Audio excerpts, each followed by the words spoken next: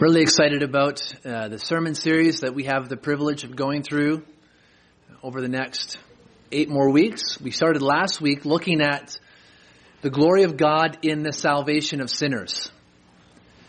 And last week we sought to remove some of the false views of who God is and what salvation is, so that we would not be satisfied in a lesser view of God. Really, that is not God at all, not scriptural, and it lacks any kind of glory that salvation has as presented in the Scripture. What we're going to do here this morning is set a trajectory, a course that we're going to follow for the next 8 weeks as we look at the power of God.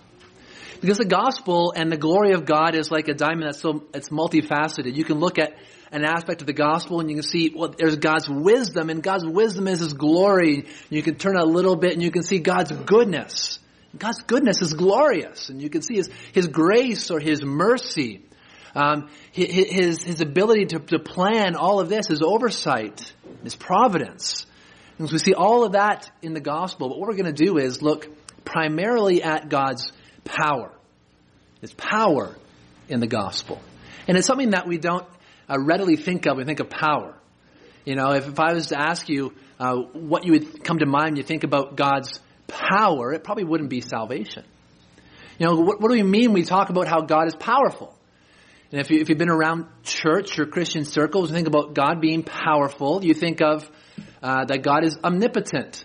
Okay, there's a theological term that we use to speak about God's power. He's omnipotent. He has all power. And what we mean by God's omnipotence is that God is all-powerful. He can do all His holy will. In fact, if you were to ask our kids a catechism question that asks them, you know, can God do all things? They would say, yes, God can do all His holy will. Okay, because we recognize that God cannot do all things, period.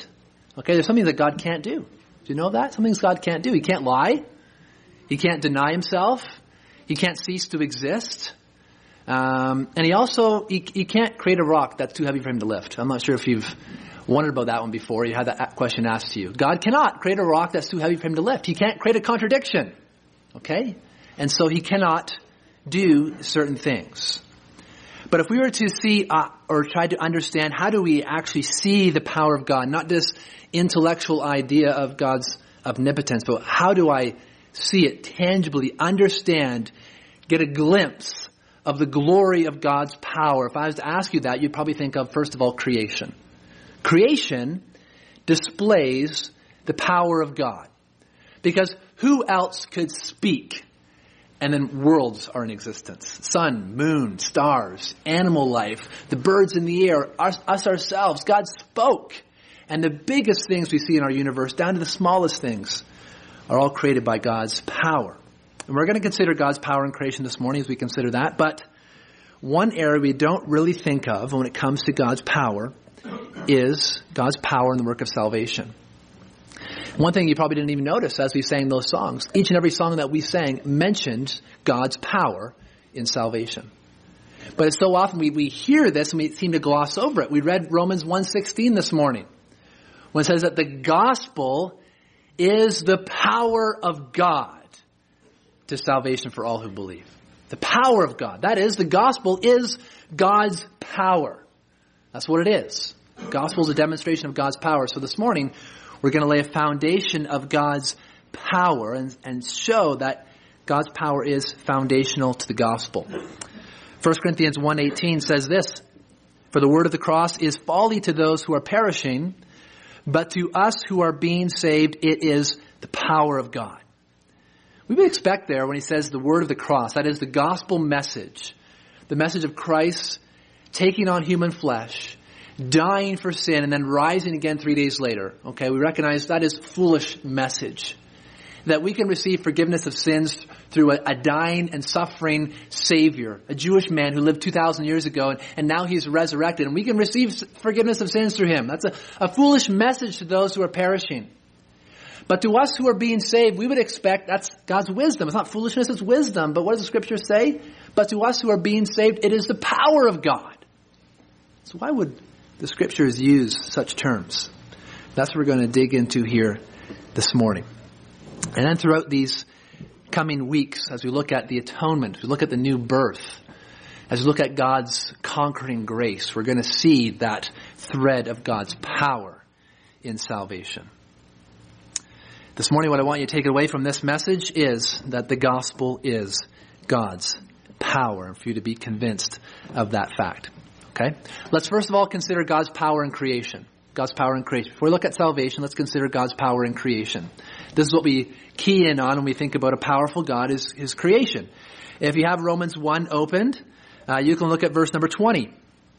Verse number 20 in Romans 1, it says this, that God's invisible attributes, namely, or that is, his eternal power and divine nature have been clearly perceived ever since the creation of the world in the things that have been made. That is, through the things that are made by God, we see clearly his power. His power. It's a great darkness that has come over our Western enlightened world. Great darkness. That thousands, millions of people can gaze at the Rocky Mountains and see their beauty and recognize awe and wonder that it brings. Great darkness when we can stare up into the nighttime sky and feel those same kinds of emotions, or view an ultrasound of a picture of a baby developing within his or her mother's womb, or to hold a newborn baby in your arms, or to see the diversity and the plain design in the animal world or in the plant world. All these things that God has made, and inside of us we feel awe, we feel wonder, we feel joy. And the great darkness, the great travesty of our age is that so many people would look at that and they'd feel that wonder, and they would say there is no God. It's foolishness. That's what the Bible says. It's deception. Self-deception. Suppressing the truth in unrighteousness. God's power and divine nature are clearly seen in the things that he has made. In our home, our family enjoys watching short little videos and clips when the kids are doing their schoolwork and they're learning about different animals and plants and such. And so we like watching clips, and there's some good clips online that are done by either BBC or Discovery Channel, these things, and they show an animal. And these are programs that are designed from an atheistic or agnostic worldview. They don't believe in God. They assume that evolutionary theory explains all of the diversity that we have in life and explains why we're here. And yet, through their own programs, as they seek to sell their message of evolution, they in fact betray, they cannot keep the truth of God's, they cannot keep God's truth suppressed, and so they betray the fact that they do know God exists. In fact, when you watch these programs, they love to show these beautiful landscapes, these beautiful animals, and they'll tell you, look at the wonder, look at the beauty of such things. And in fact, so often, almost every single clip that we watch, they mention the word design. It's beautifully designed. Beautifully designed. And every time that happens, I say, kids, you hear that? Do you hear that? Do you get that one? Designed. That's because they know God has made it. Because you can't look at the things in this world and say it's all happened by chance.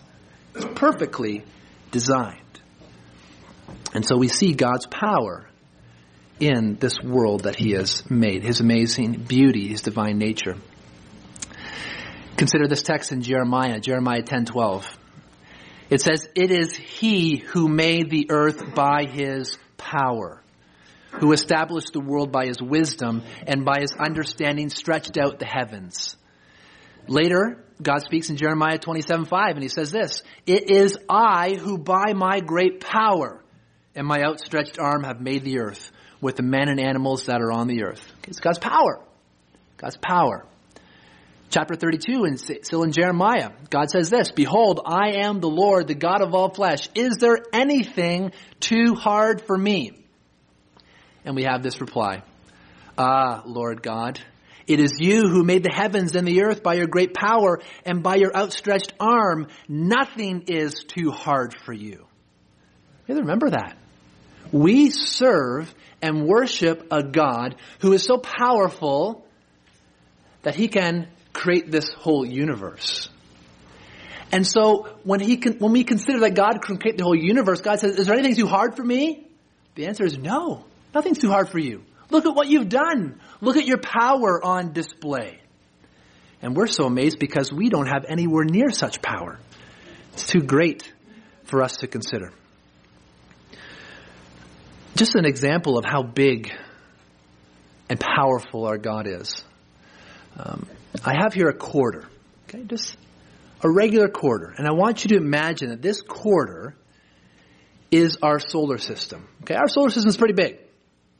But if our solar system was shrink down to the size of a quarter, okay, so the outer rings of this quarter were the outer orbits of those planets on the very fringes that they can't decide whether they're planets or not. Okay, and so they're going around. And so our sun on this quarter would be a microscopic speck of dust in the middle of this quarter. Okay, you wouldn't be able to see it with your eye. Our Earth would also be a microscopic piece of dust on this quarter. And if you turn our solar system sideways, it would look flat like this quarter, okay? So imagine that this is the size of our solar system. Our solar system is pretty big, okay? In the 70s, NASA sent off the Voyager 1 and Voyager 2 spacecraft, okay, to explore the planets. And now Voyager 1 has left our solar system, the first man-made object to leave our solar system. Now Voyager 1 is traveling. So it took 35 years for Voyager 1 to leave our solar system. Okay, 35 years of travel, and Voyager 1 travels at 17 kilometers, in a second. 17 kilometers in a second. That's how fast it's traveling. If you were to travel as fast as Voyager 1 and go from Calgary to Edmonton, it would take you about 18 seconds. Okay? That's how fast it's going. And it took it 35 years to go from the Earth to the very edge of that quarter. Okay? Not even half the width of a quarter. 35 years. That's how big our solar system is. Now, if our solar system, you ask, well, how close is the nearest star? Because we live not only in a solar system, but also in a galaxy. If you were to say, how close is our nearest star to us? If you put this quarter down, and if you were to measure out just a bit farther than 2 football fields and put another quarter down, that's the distance of our nearest star. Okay, and it took 35 years for Voyager 1 to make almost half of the distance of that quarter. And now imagine how long it would take to travel to that next closest star. And that's just one star in our galaxy of billions of stars. And in fact, if this quarter was our solar system, and we were to put it down here on the ground, our galaxy, just the Milky Way galaxy, one of billions of galaxies, okay, would be the size of our country. That's how big it is. It takes 100,000 light years to travel from one end of our solar system, or one end of our galaxy, to the other. 100,000 years traveling at the speed of light. That's how big our galaxy is, and it's just one of billions spread out in this huge universe. And God spoke that into existence. And so that's why the scriptures say, if God has done that, is anything too hard from him? And when we reflect on salvation, salvation is God's power. It's an amazing power that God works when he saves a sinner. Can we speak or create something? Can we say, let there be a tree? No, we can't. Let there be anything. We can't say it. How about planets, moons, stars? It's ridiculous to consider. We laugh because it's so unnatural. We know we don't have that creative power. But God does.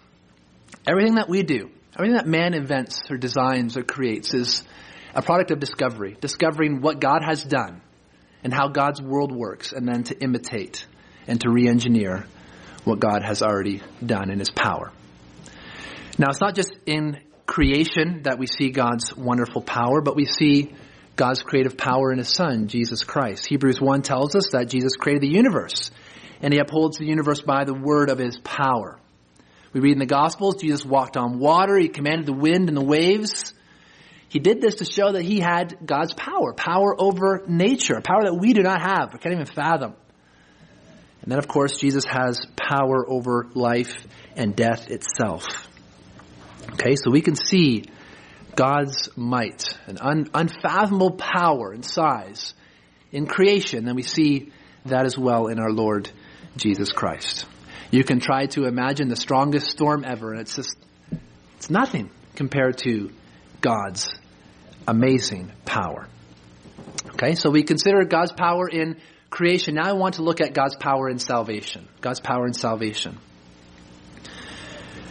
More than God's power to create, the scriptures mention God's power to save. It's a more repeated theme, oft recurring in the scriptures. God's power to save, to rescue, to deliver. Probably one of the greatest examples we have in scripture is the Exodus account. The Exodus account. It's so often framed as this is a demonstration of God's power. If you think about it, as the Israelites were in Egypt, God sent 10 great plagues, a demonstration of his power to free his people. And then once his people had left Egypt, God again demonstrates his power by parting the Red Sea and walls of water on either side of these people as they walk through on dry ground. And then God's power was seen in letting that water come back down and crush Pharaoh's army. God's power sustained them in the desert, led them into the promised land, and overcame their enemies. So we see here God's power in this narrative. Exodus 14:31 says this about Israel and that event. It says, Israel saw the great power that the Lord used against the Egyptians. So the people feared the Lord, and they believed in the Lord and in his servant Moses. Okay, so what did people see? They saw the plagues, they saw the Red Sea, they saw the Exodus, they saw the power of God. So it's recorded. They saw the power of God. They saw it in the plagues, they saw it in their being sustained, they saw it in Pharaoh's judgment. Romans 9 tells us that Pharaoh was raised up so that God's power would be known, and God's power in judgment. There's a song of deliverance in Exodus 15. It says this, your right hand, O Lord, glorious in power. Your right hand, O Lord, shatters the enemy. That is, God's power is his glory. It shines his splendor, his magnificence, and it's seen here in the Exodus, in this dramatic, miraculous deliverance of his people from bondage in Egypt. Not only do we have that, but we have God's power and salvation in the new covenant, the ministry of Christ. We have Romans 1:16, like we read. It says, for I am not ashamed of the gospel. Why? For it is the power of God for salvation to everyone who believes. To the Jew first, and also to the Greek. For in it, the righteousness of God is revealed from faith for faith. As it is written, the righteous shall live by faith. So the gospel is the power of God. Gospel is God's power. What we're going to do this morning is just look at some high-level things that demonstrate that the gospel is God's power, and then in the coming weeks we'll unpack further what we mean by that. First of all, how is the gospel God's power? Well, the gospel is powerful enough to deliver us from the penalty of sin. From the penalty of sin. The wages of sin is death. Wages of sin is death. What we earn, what our fair share is, like when you go to a job and you work for 2 weeks and you get a paycheck, you earn the wages of your job is your paycheck, right? It's what you receive. The wages of sin, what you earn, what you deserve, is death. So the scriptures state, consequences of our sin is death. And we have no power to deliver ourselves. We cannot stop sinning. And if we could, we cannot erase the sin that we've completed before. And if we could even do that, we are born in sin, under the curse. So we see that the wages of sin is death, but the power of God is that the penalty of sin is taken care of by Christ. In Christ we are freed from, delivered from, saved from the penalty of sin. That is, on his shoulders he bore the death that we deserved as his followers. He bore our penalty so that we could go free. And that is a demonstration of God's power. God's power. Not only that, but in God's power and salvation, we are delivered from not just the penalty of sin, not just its consequences of being death, but sin's power. Scriptures tell us that if we sin, we are a slave to sin. That is, we are in bondage. We have a cruel taskmaster, and we are at sin's beck and call. Now, anyone who has tried to reform themselves, just through their own willpower, who have tried to battle the sinfulness and the desires of their heart, who've tried to kick a bad habit or tried to change a certain bad behavior, or perhaps you've tried to change how you think or what you desire. You know all too well the power of sin. Such things end in misery and heartache, and then we give up. Sin's too great. It's too powerful. I can't beat it. There's a power of evil desires. There's a power of lust, the power of greed, the power of pride and selfishness. They're too great for us. And the scriptures say that we are in bondage to these things. They enslave us. But in Christ, through his power, we are delivered, rescued, saved from the power of sin. Such that we not only are we saved from the penalty, the consequences of our sin, but even sin's power. John 8, Jesus says this, "Truly, truly, I say to you, everyone who practices sin is a slave to sin." He continues and says, "If the Son sets you free, you will be free indeed." That is the power of sin. Its bondage is broken through the work of Christ. Romans 8 says it this way, "There is therefore now no condemnation for those who are in Christ Jesus. For the law of the Spirit of life has set you free in Christ Jesus from the law of sin and death." The power of God in true salvation delivers us from the power of sin and the power of death. Amen. Thirdly, the power of God is seen in our deliverance from the kingdom of darkness and the power of Satan. Colossians 1:13-14 says this, "He," speaking of Christ, "has delivered us from the domain of darkness and transferred us to the kingdom of his beloved Son, in whom we have redemption, the forgiveness of sins." We don't do that. God has delivered us as his followers, as those who are trusting and clinging to the promises of the Lord Jesus Christ, who have been born anew by the new birth. He has delivered us from the domain of darkness, from Satan's realm, and he has transferred us into the kingdom of his Son. We now have new allegiances. It's like living in a new country. We are citizens of a heavenly kingdom. And we are now to live and to act and to behave by God's power as these citizens of heaven. Our desires are now for him. Our goal is to be like him and to make him known, to advance this kingdom. Galatians 1:4 says this way, that Jesus gave himself for our sins to deliver us, to rescue us from the present evil age. That's what Christ did. And that involves the power of God. Involves the power of God. The same power to create the world, to hang the stars in place. God knows them all by name. That same power is at work in us as his followers to save us from our sins, to deliver us from sin's penalty, its power, and from this domain of darkness in this present evil age. Now, in the coming weeks, we're going to be looking in more detail on how God does this, so we can again marvel at God's power and worship him all the more. But this morning, what I want to do now, as we reflected on these truths, is three things for us to consider. Three reflections for us to consider when it comes to God's power. Okay? Try to apply these truths to our own hearts. Three things to consider. The first is this. True biblical Christianity is a result of the infinite power of God at work to save a human soul. Okay, I'm going to say that again. True biblical Christianity is a result of the infinite power of God at work to save a human soul.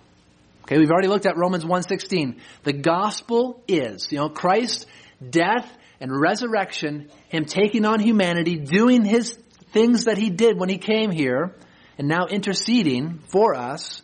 The gospel is God's power for salvation to those who believe. 1 Corinthians 4:20 says this, "For the kingdom of God does not consist in talk, but in power."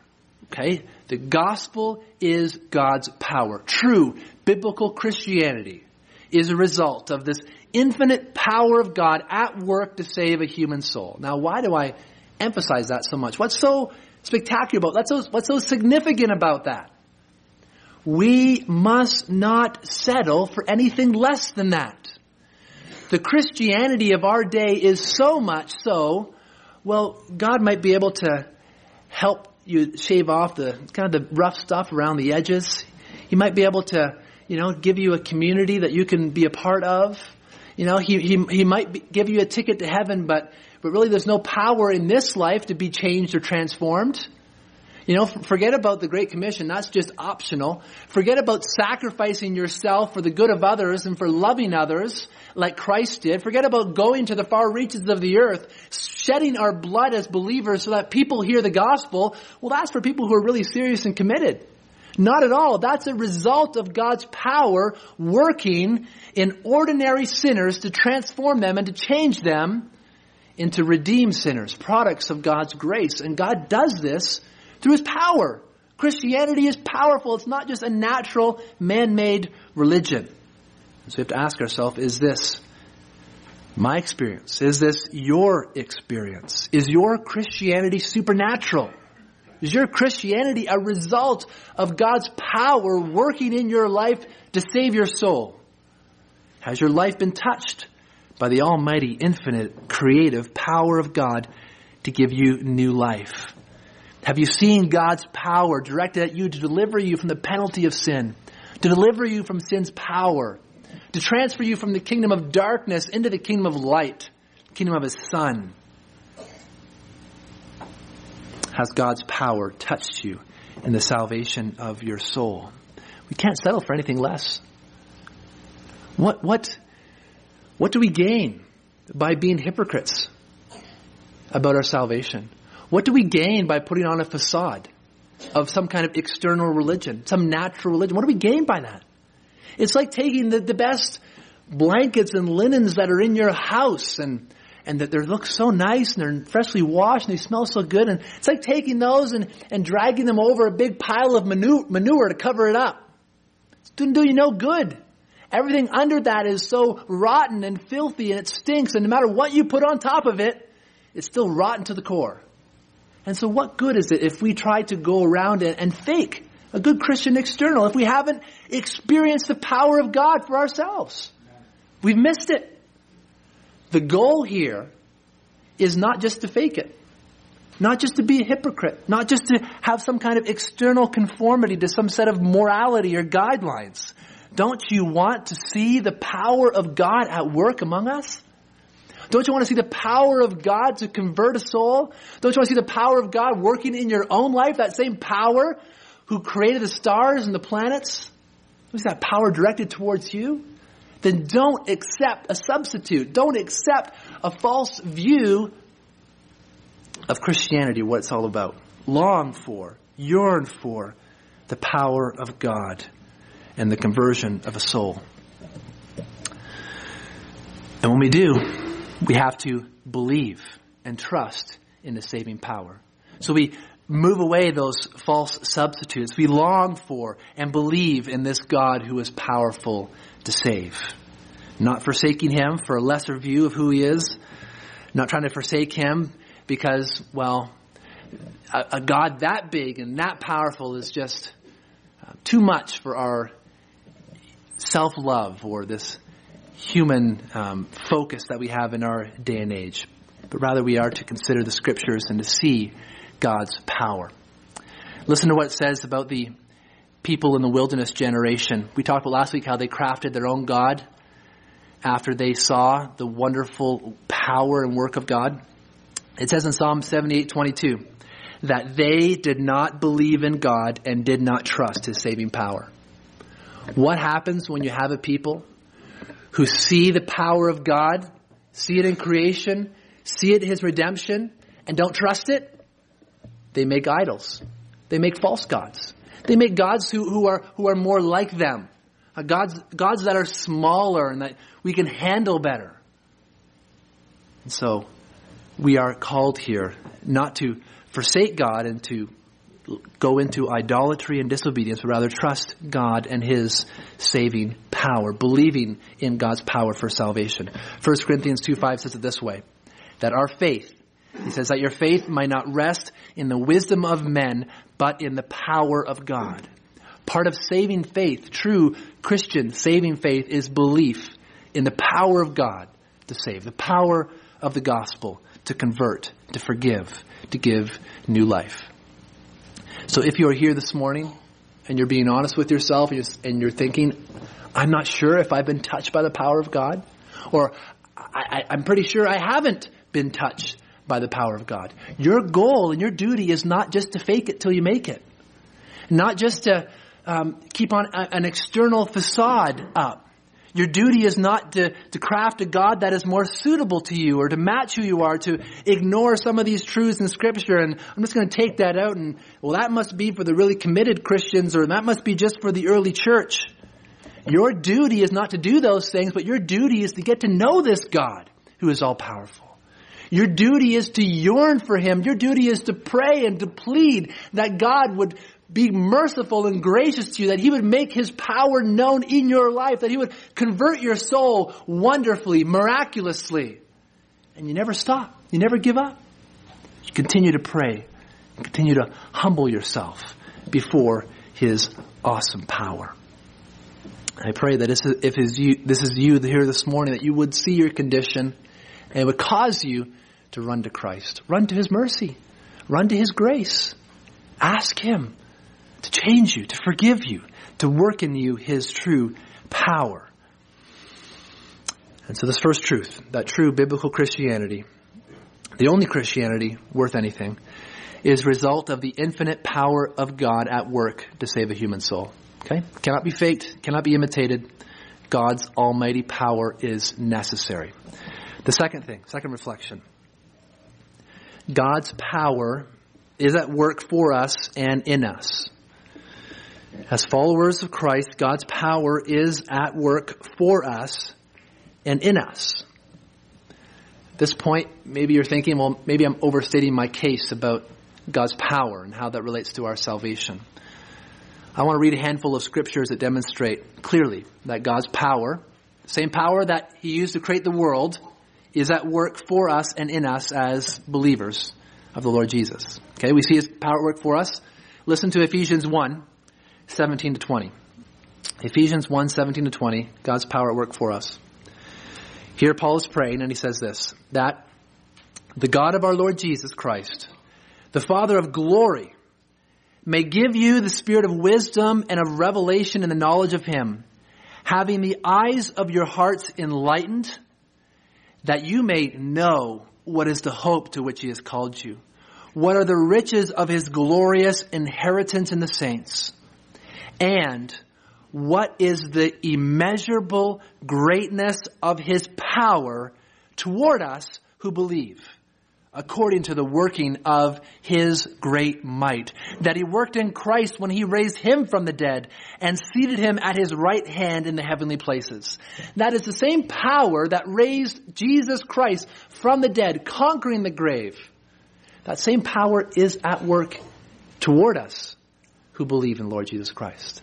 And Paul says, I'm praying that you would grasp this unmeasurable, this infinite, this great power, that you would see the glory of God in the power at work in you as believers in the Lord Jesus Christ. God's power is at work for you. Not only that, God's power is at work in you. Ephesians 3:16 says this, Paul again praying, that according to the riches of His glory, He may grant you to be strengthened with power through His Spirit in your inner being. Later he says, now to Him who is able to do far more abundantly than all that we ask or think, according to the power at work within us. To Him be glory in the church and in Christ Jesus throughout all generations, forever and ever. Amen. God's power is at work within the believer, strengthening in this inner man, in our inner being. God's power is at work within us. And listen to 2 Peter 1:3. This is the last one I'll read. 2 Peter 1:3. It says this. God's divine power, okay? His divine power, that is His infinite power, has granted to us all things that pertain to life and godliness through the knowledge of Him who called us to His own glory and excellence, by which he has granted to us his precious and very great promises, so that through them you may become partakers of the divine nature, having escaped from the corruption that is in the world because of sinful desire. And so what happens within a human soul that we could say that we had a sinful nature and now partakers of the divine nature? What's he talking about? He's talking about the new birth and what Jesus in the Gospel of John and later in John, his letter, 1 John, talks about being born of God, being born again, born from above. Receiving a new spirit within you, a new creature, a new creation in Christ. Now a partaker of the divine nature. And this is accomplished by God's divine power at work in us. And so salvation is necessarily a result of God's divine, almighty power at work for us and at work in us. So important to understand. Third reflection that we're going to look at here this morning, last one, is that God's power primarily is not man-centered, but rather God-centered. Okay, the third one is this. God's power in salvation displays his glory. God's power in salvation displays his glory. Psalm 19 begins that the heavens declare the glory of God. That is, God's creation shouts, proclaims, not with words, but it proclaims the glory of God. And salvation displays God's glory, his power, his splendor, his loveliness, goodness, honor, fame, his magnificence is all on display in God's salvation. And God has done this. He has saved in such a powerful way. His power is at work to save a human soul so that he would be glorified. Listen to what it says in Psalm 67 verse 2. This is a plea that God's way may be known on earth, his saving power among all nations. That's why we're here. So that God's saving power would be known among all the nations. Here are a people that God has miraculously saved by his power, by his might and strength through his Son, Jesus Christ, and the application of the Spirit. Psalm 106:8 says this, that he saved them for his name's sake, that he might make known his mighty power. Why did God save us in such a powerful way? For his own name's sake. So that others would recognize and know God's mighty power. So they would see his glory. Salvation meets our greatest need. Be it doesn't primarily serve us. It serves God. And it's a display of his glory. And this is why it's so important to recognize that the gospel is God's power. Not just so that we would not be satisfied with a man-made cheap imitation of the Christian life. A life that is not marked by the God's power and the miracle of the new birth. So that God will receive glory. So that God will receive glory. The one main idea that I wanted to communicate here this morning is that the gospel is God's power. Being a Christian is a product of God's power working for us and in us. Now to some, this is a cause of great rejoicing and worship.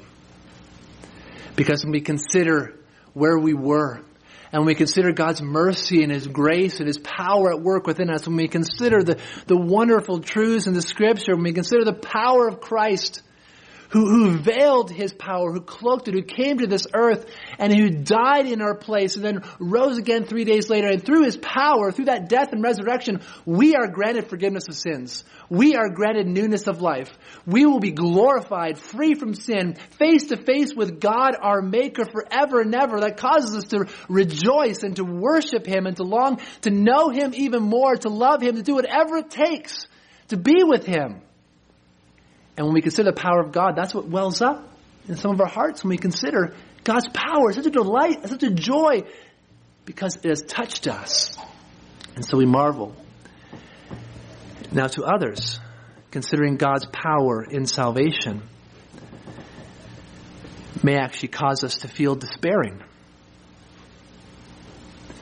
It may cause us to worry, because now we're thinking, that doesn't sound like my experience. It doesn't sound like I've been touched by God's power. The same power that created worlds into existence, He's directed towards me. I just don't see it. And so it causes us to despair. What's wrong with me? What do I need to do? Now this truth that the gospel is God's power is not meant to be bad news. It's not meant to be bad news. It's not meant to be despairing. It's meant to be good news. Great news.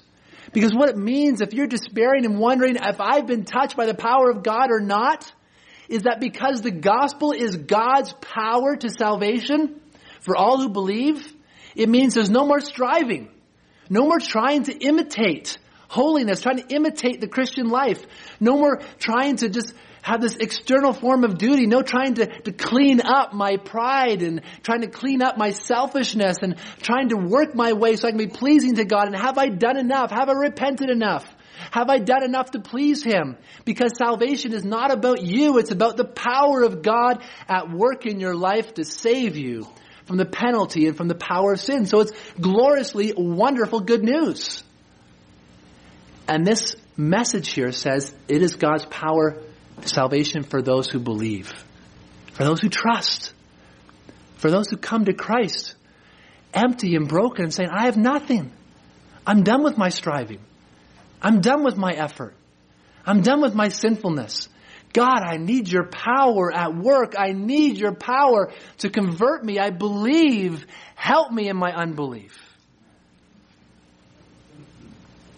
And so we see that this message is good news. You have no power. We have no power. Only sin. We have no hope. Only despair. Apart from the Lord Jesus Christ, in whom we have power, forgiveness of our sins. And so the takeaway this morning is not to be despairing. And if we leave from the message when we consider the power of God in salvation and we're still really despairing, perhaps we're despairing because our focus is more on our own pride. Because pride is preventing us to come to Christ and say, I'm a worthless sinner and I need your power at work.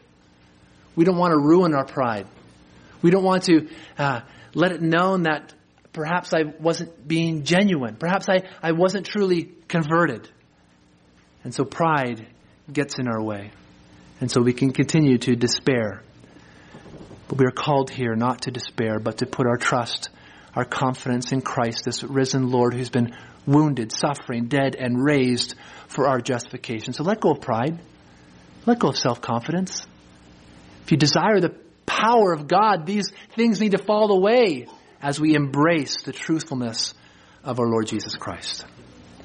So cry to Him to bring His power into your life.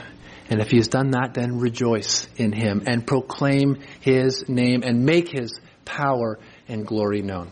Let's pray.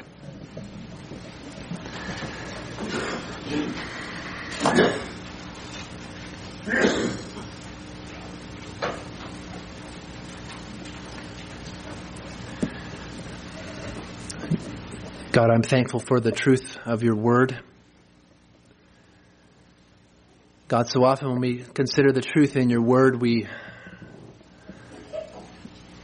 must realize and accept that we've held lesser views of you than we should.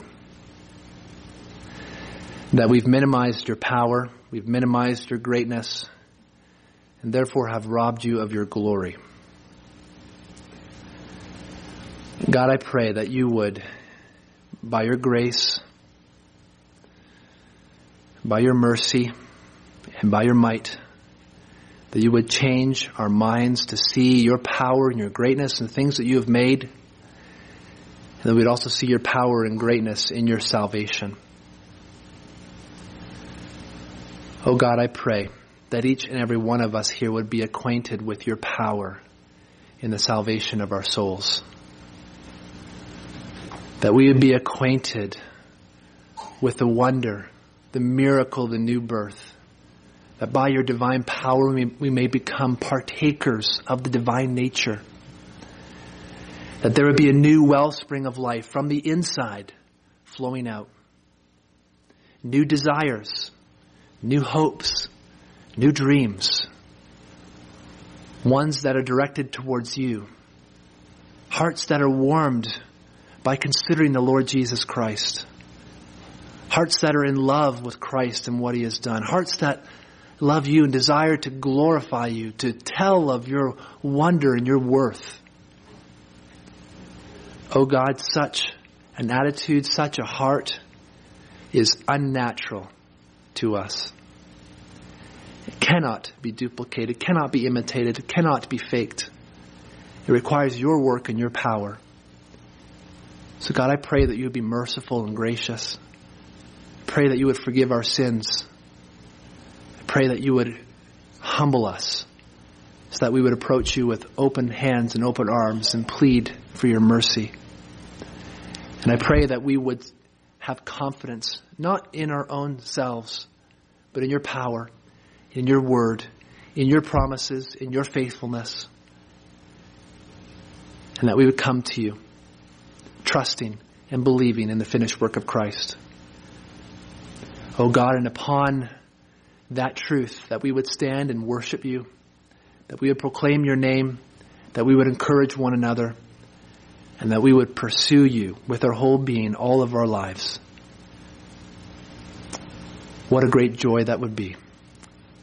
We ask you to do this, to change our hearts in Jesus' name. Amen.